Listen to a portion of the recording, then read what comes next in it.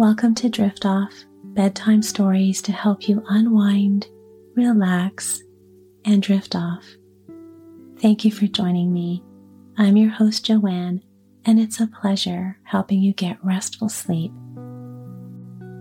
I created this podcast because I wanted to provide a quiet space for comfort for my listeners.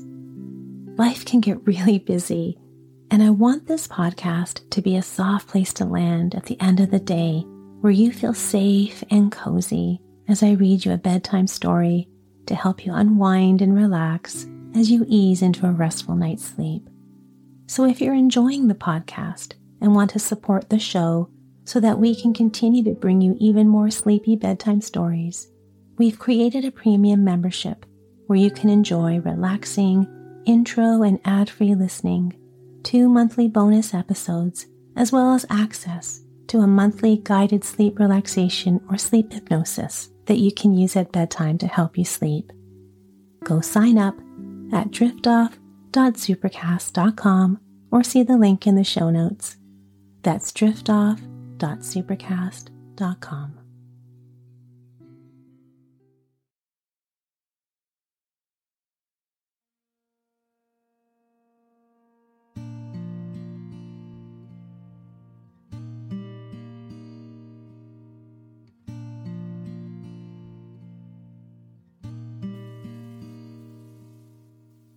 Tonight I will be reading Chapter 1 from Maida's Little Shop.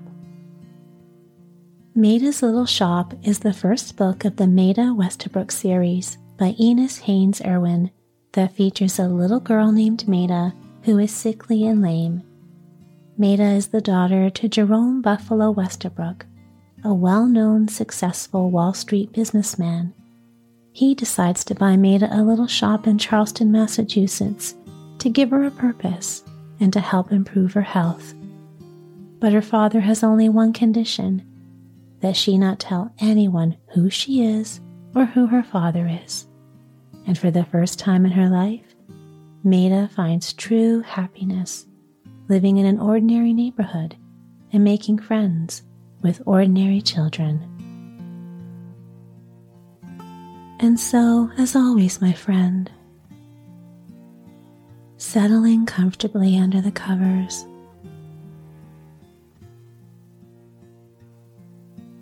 take a full, comfortable breath. And as you exhale, relax and let go. Allow any tension to just melt away, letting your body sink deeper and deeper down into the softness of your bed.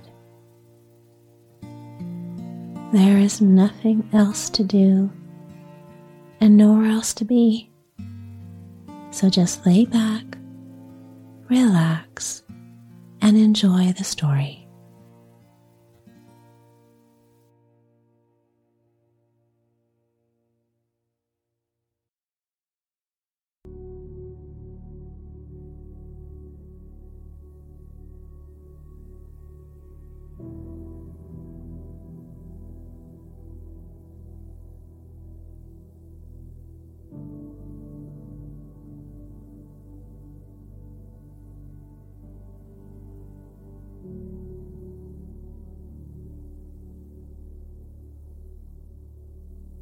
Chapter 1: The Ride. 4 people sat in the big, shining automobile. 3 of them were men. The 4th was a little girl.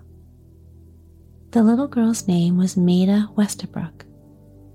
The 3 men were Buffalo Westabrook, her father, Dr. Pierce, her physician, and Billy Potter, her friend.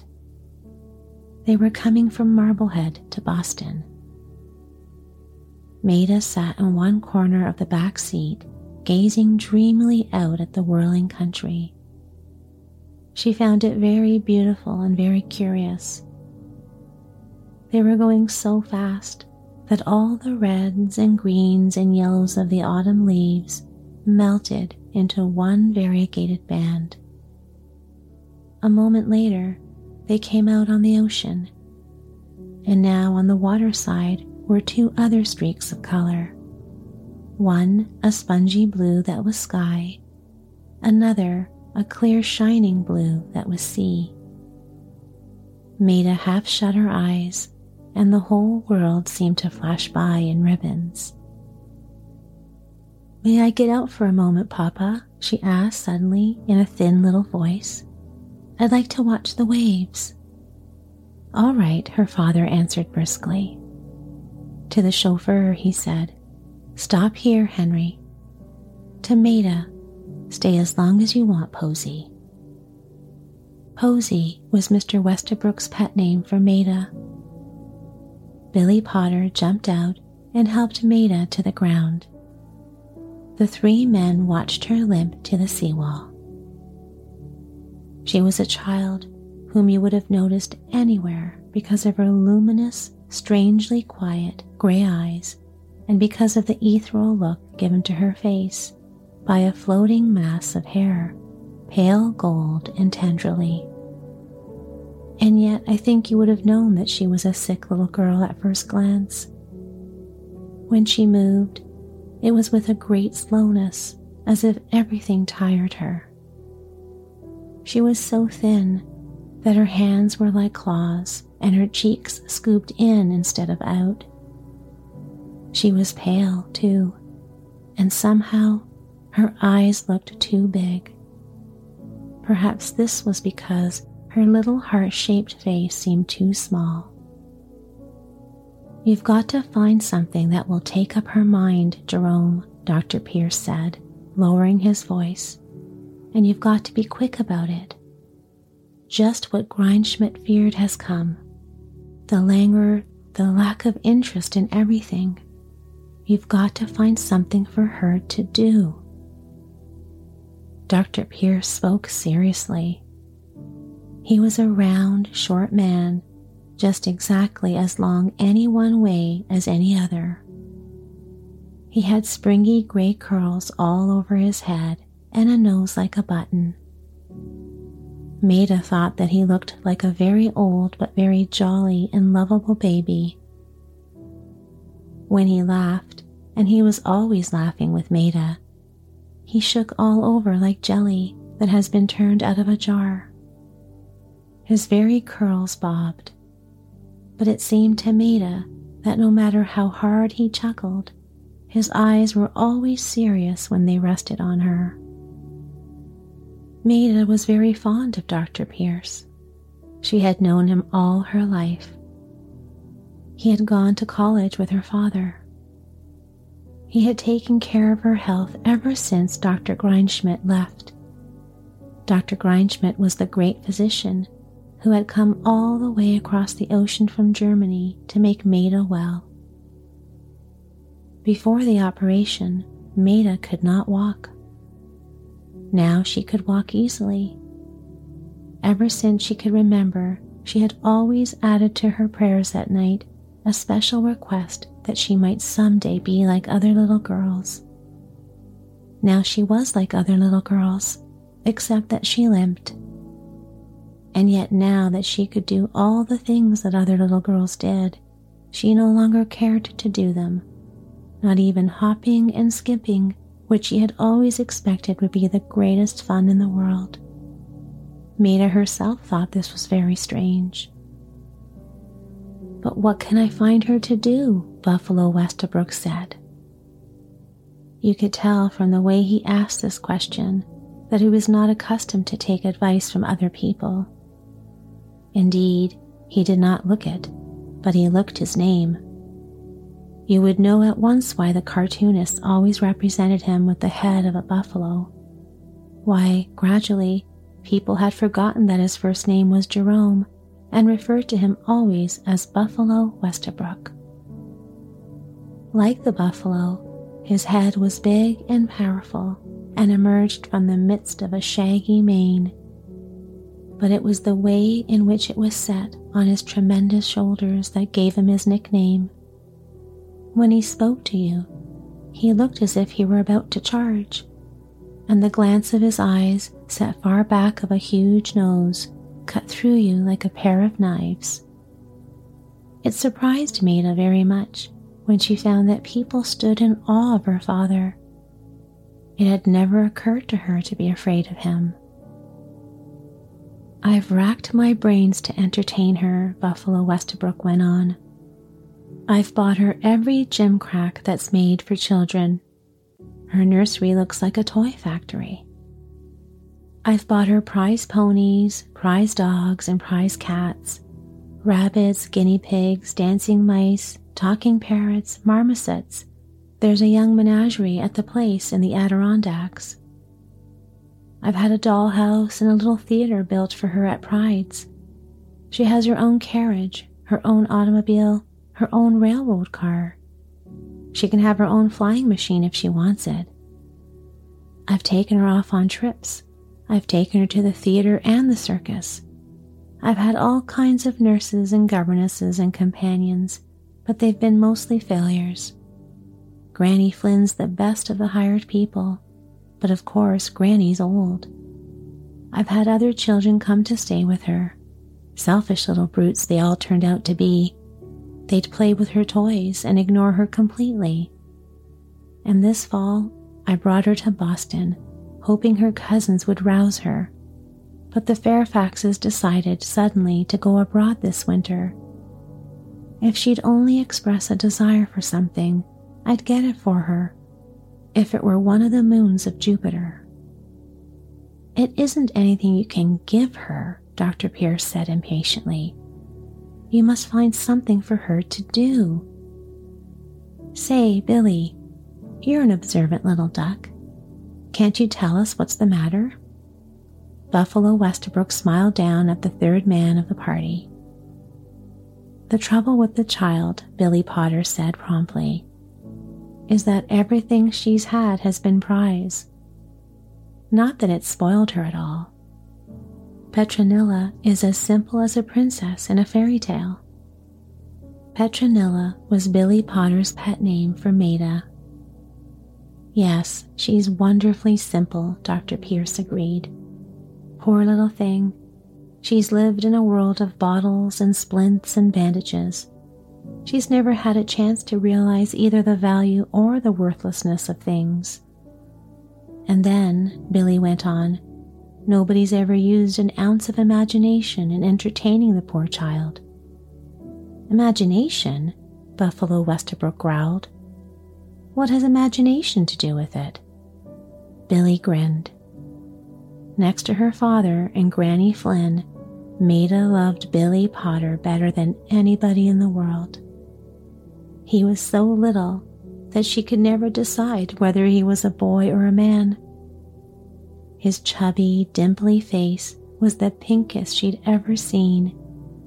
From it twinkled a pair of blue eyes the merriest she had ever seen, and falling continually down into his eyes was a great mass of flaxen hair, the most tousled she'd ever seen. Billy Potter lived in New York. He earned his living by writing for newspapers and magazines. Whenever there was a fuss in Wall Street, and the papers always blamed Buffalo Westbrook if this happened, Billy Potter would have a talk with Maida's father. Then he wrote up what Mr. Westbrook said, and it was printed somewhere. Men who wrote for the newspapers were always trying to talk with Mr. Westbrook. Few of them ever got the chance, but Buffalo Westbrook never refused to talk with Billy Potter.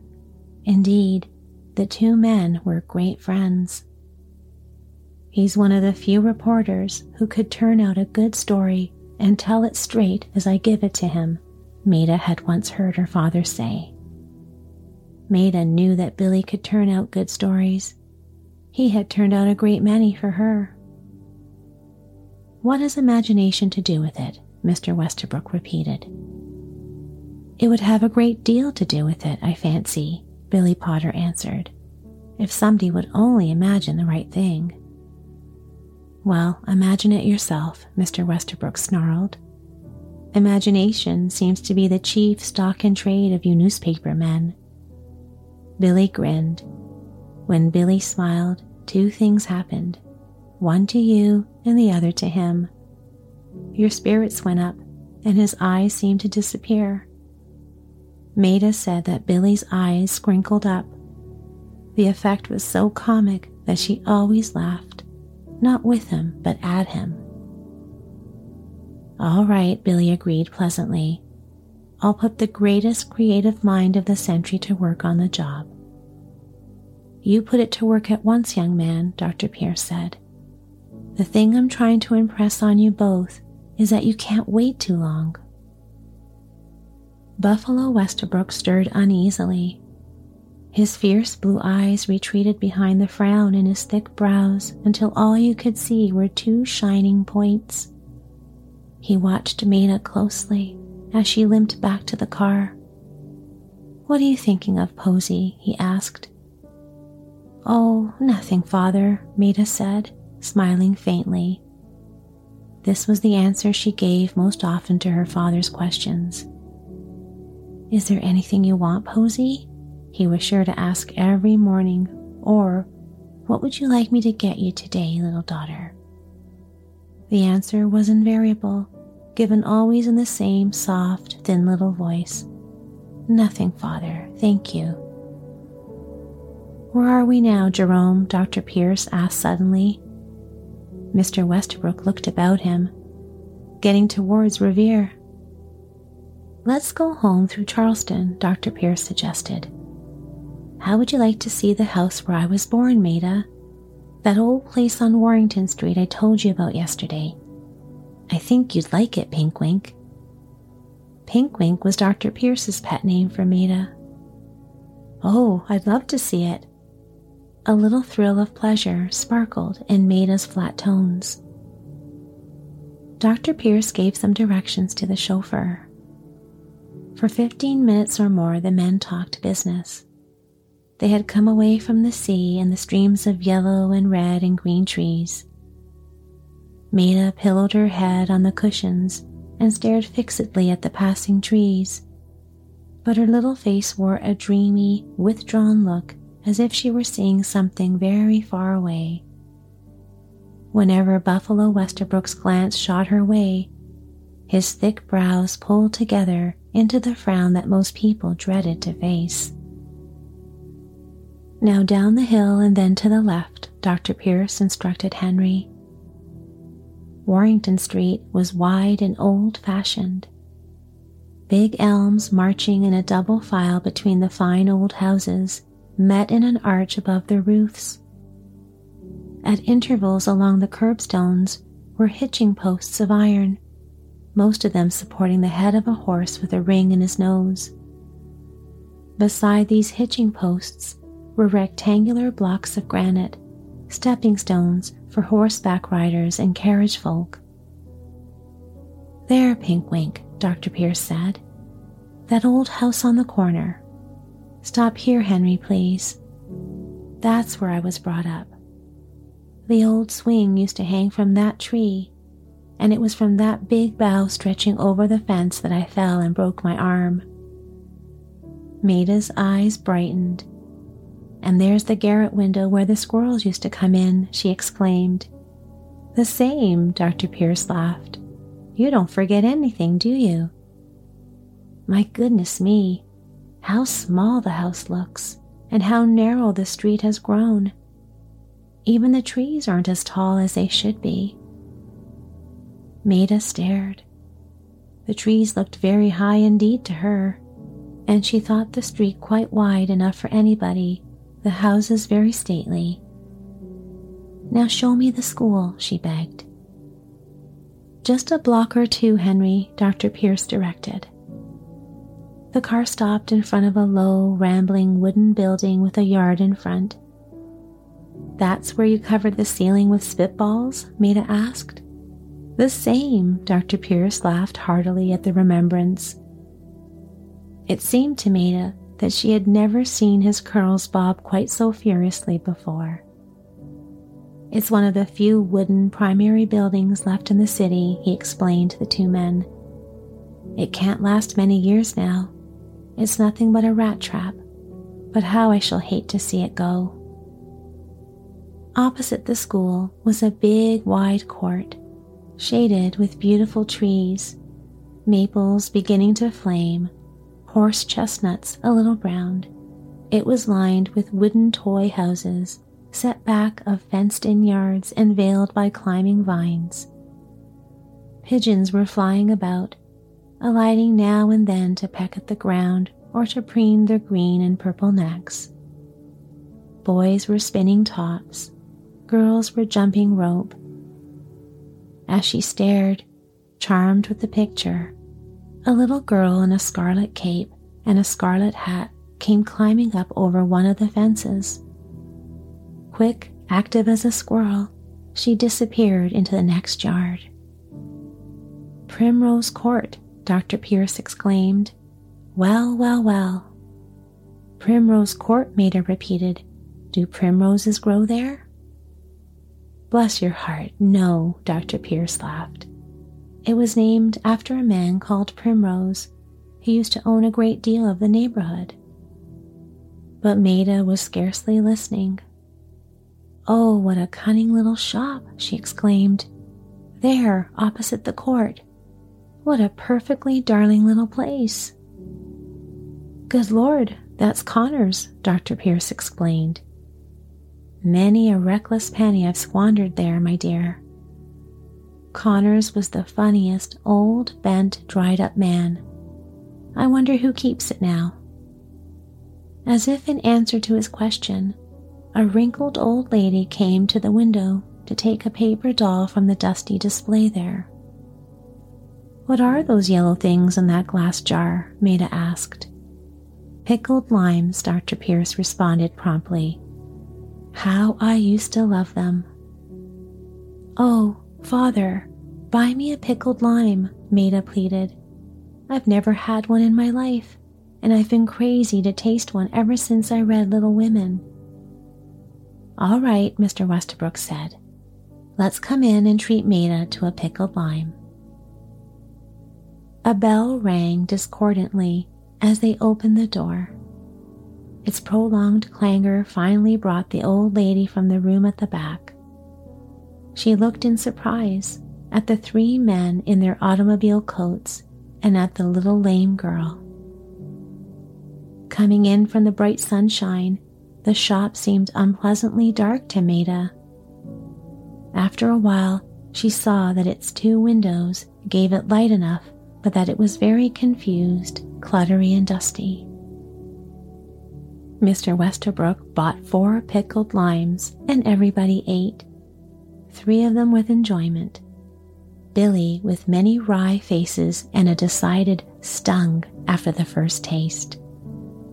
"I like pickled limes," Maida said after they had started for Boston. "What a funny little place that was. Oh, how I would like to keep a little shop just like it." Billy Potter started.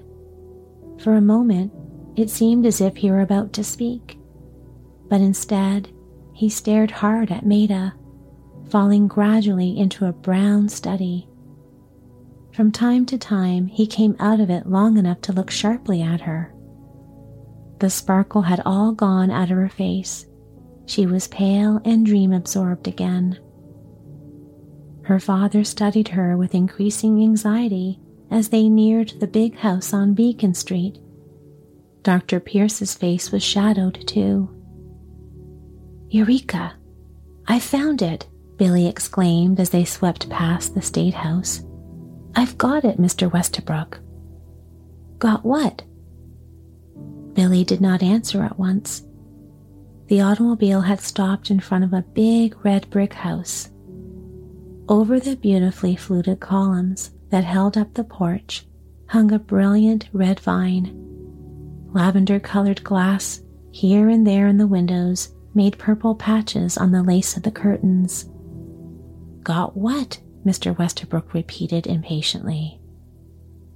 Billy did not answer at once. "That little job of the imagination that you put me on a few minutes ago," Billy answered mysteriously. In a moment, he added with a significant look at Maida, "You stay too, Dr. Pierce. I want your approval." The door of the beautiful old house had opened, and a man in livery came out to assist Maida. On the threshold stood an old silver-haired woman in a black silk gown, a white cap and apron, a little black shawl pinned about her shoulders. "How's my lamb?" she asked tenderly of Maida. "Oh, pretty well," Maida said dully. "Oh, Granny," she added with a sudden flare of enthusiasm, "I saw the sweetest little shop. I think I'd rather tend shop than do anything else in the world." Billy Potter smiled all over his pink face. He followed Mr. Westerbrook and Dr. Pierce into the drawing room. Maida went upstairs with Granny Flynn. Granny Flynn had come straight to the Westerbrook house from the boat that brought her from Ireland years ago. She had come to America in search of a runaway daughter, but she had never found her. She had helped to nurse Maida's mother in the illness of which she died, and she had always taken care of Maida herself, that Maida loved her dearly. Sometimes, when they were alone, Maida would call her Dame because she said, "Granny looks just like the dame who comes into fairy tales." Granny Flynn was very little, very bent, very old.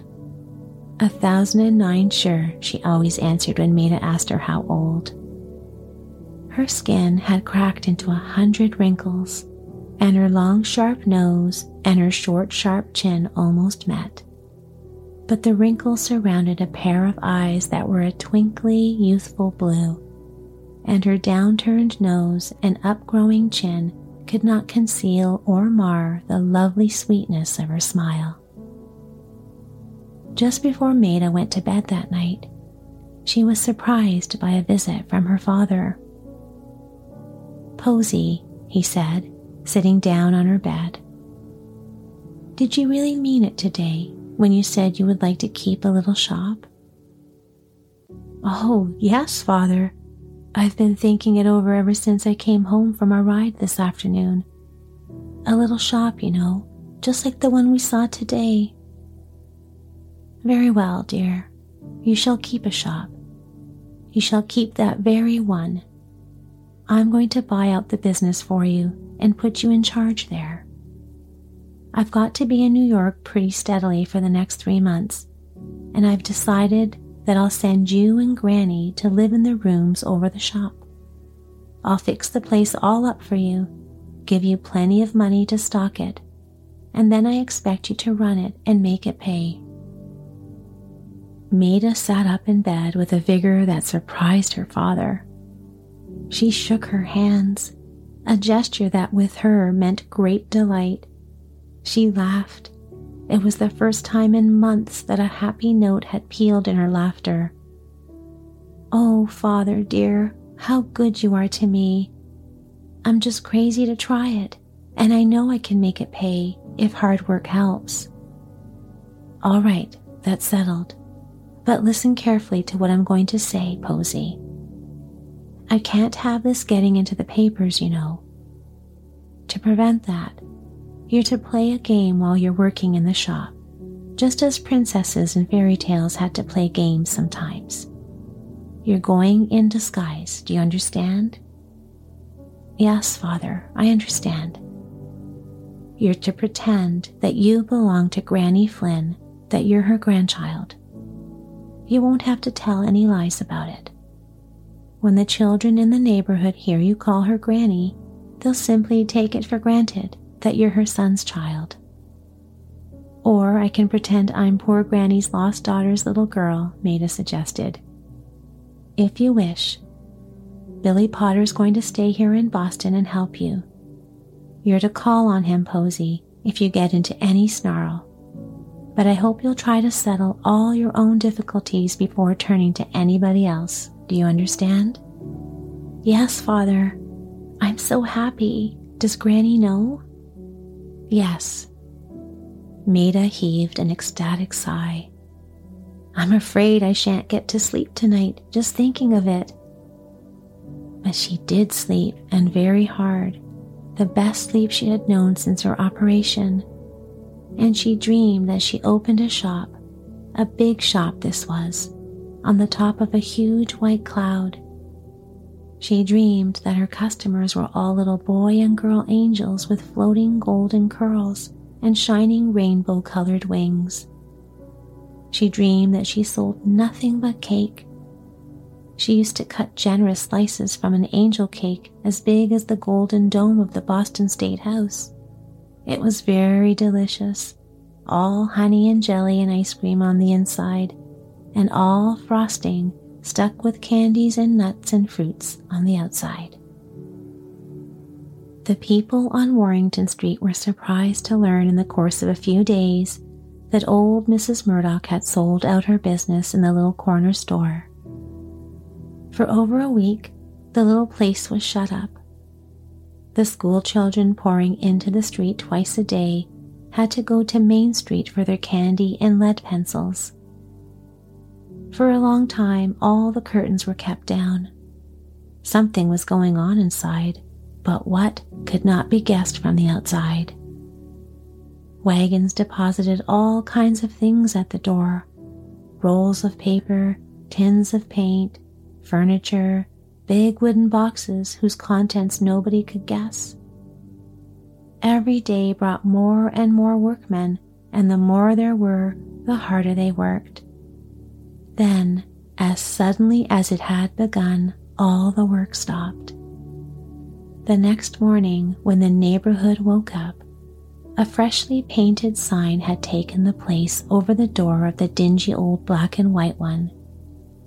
The lettering was gilt, the background a sky blue. It read, Maida's Little Shop.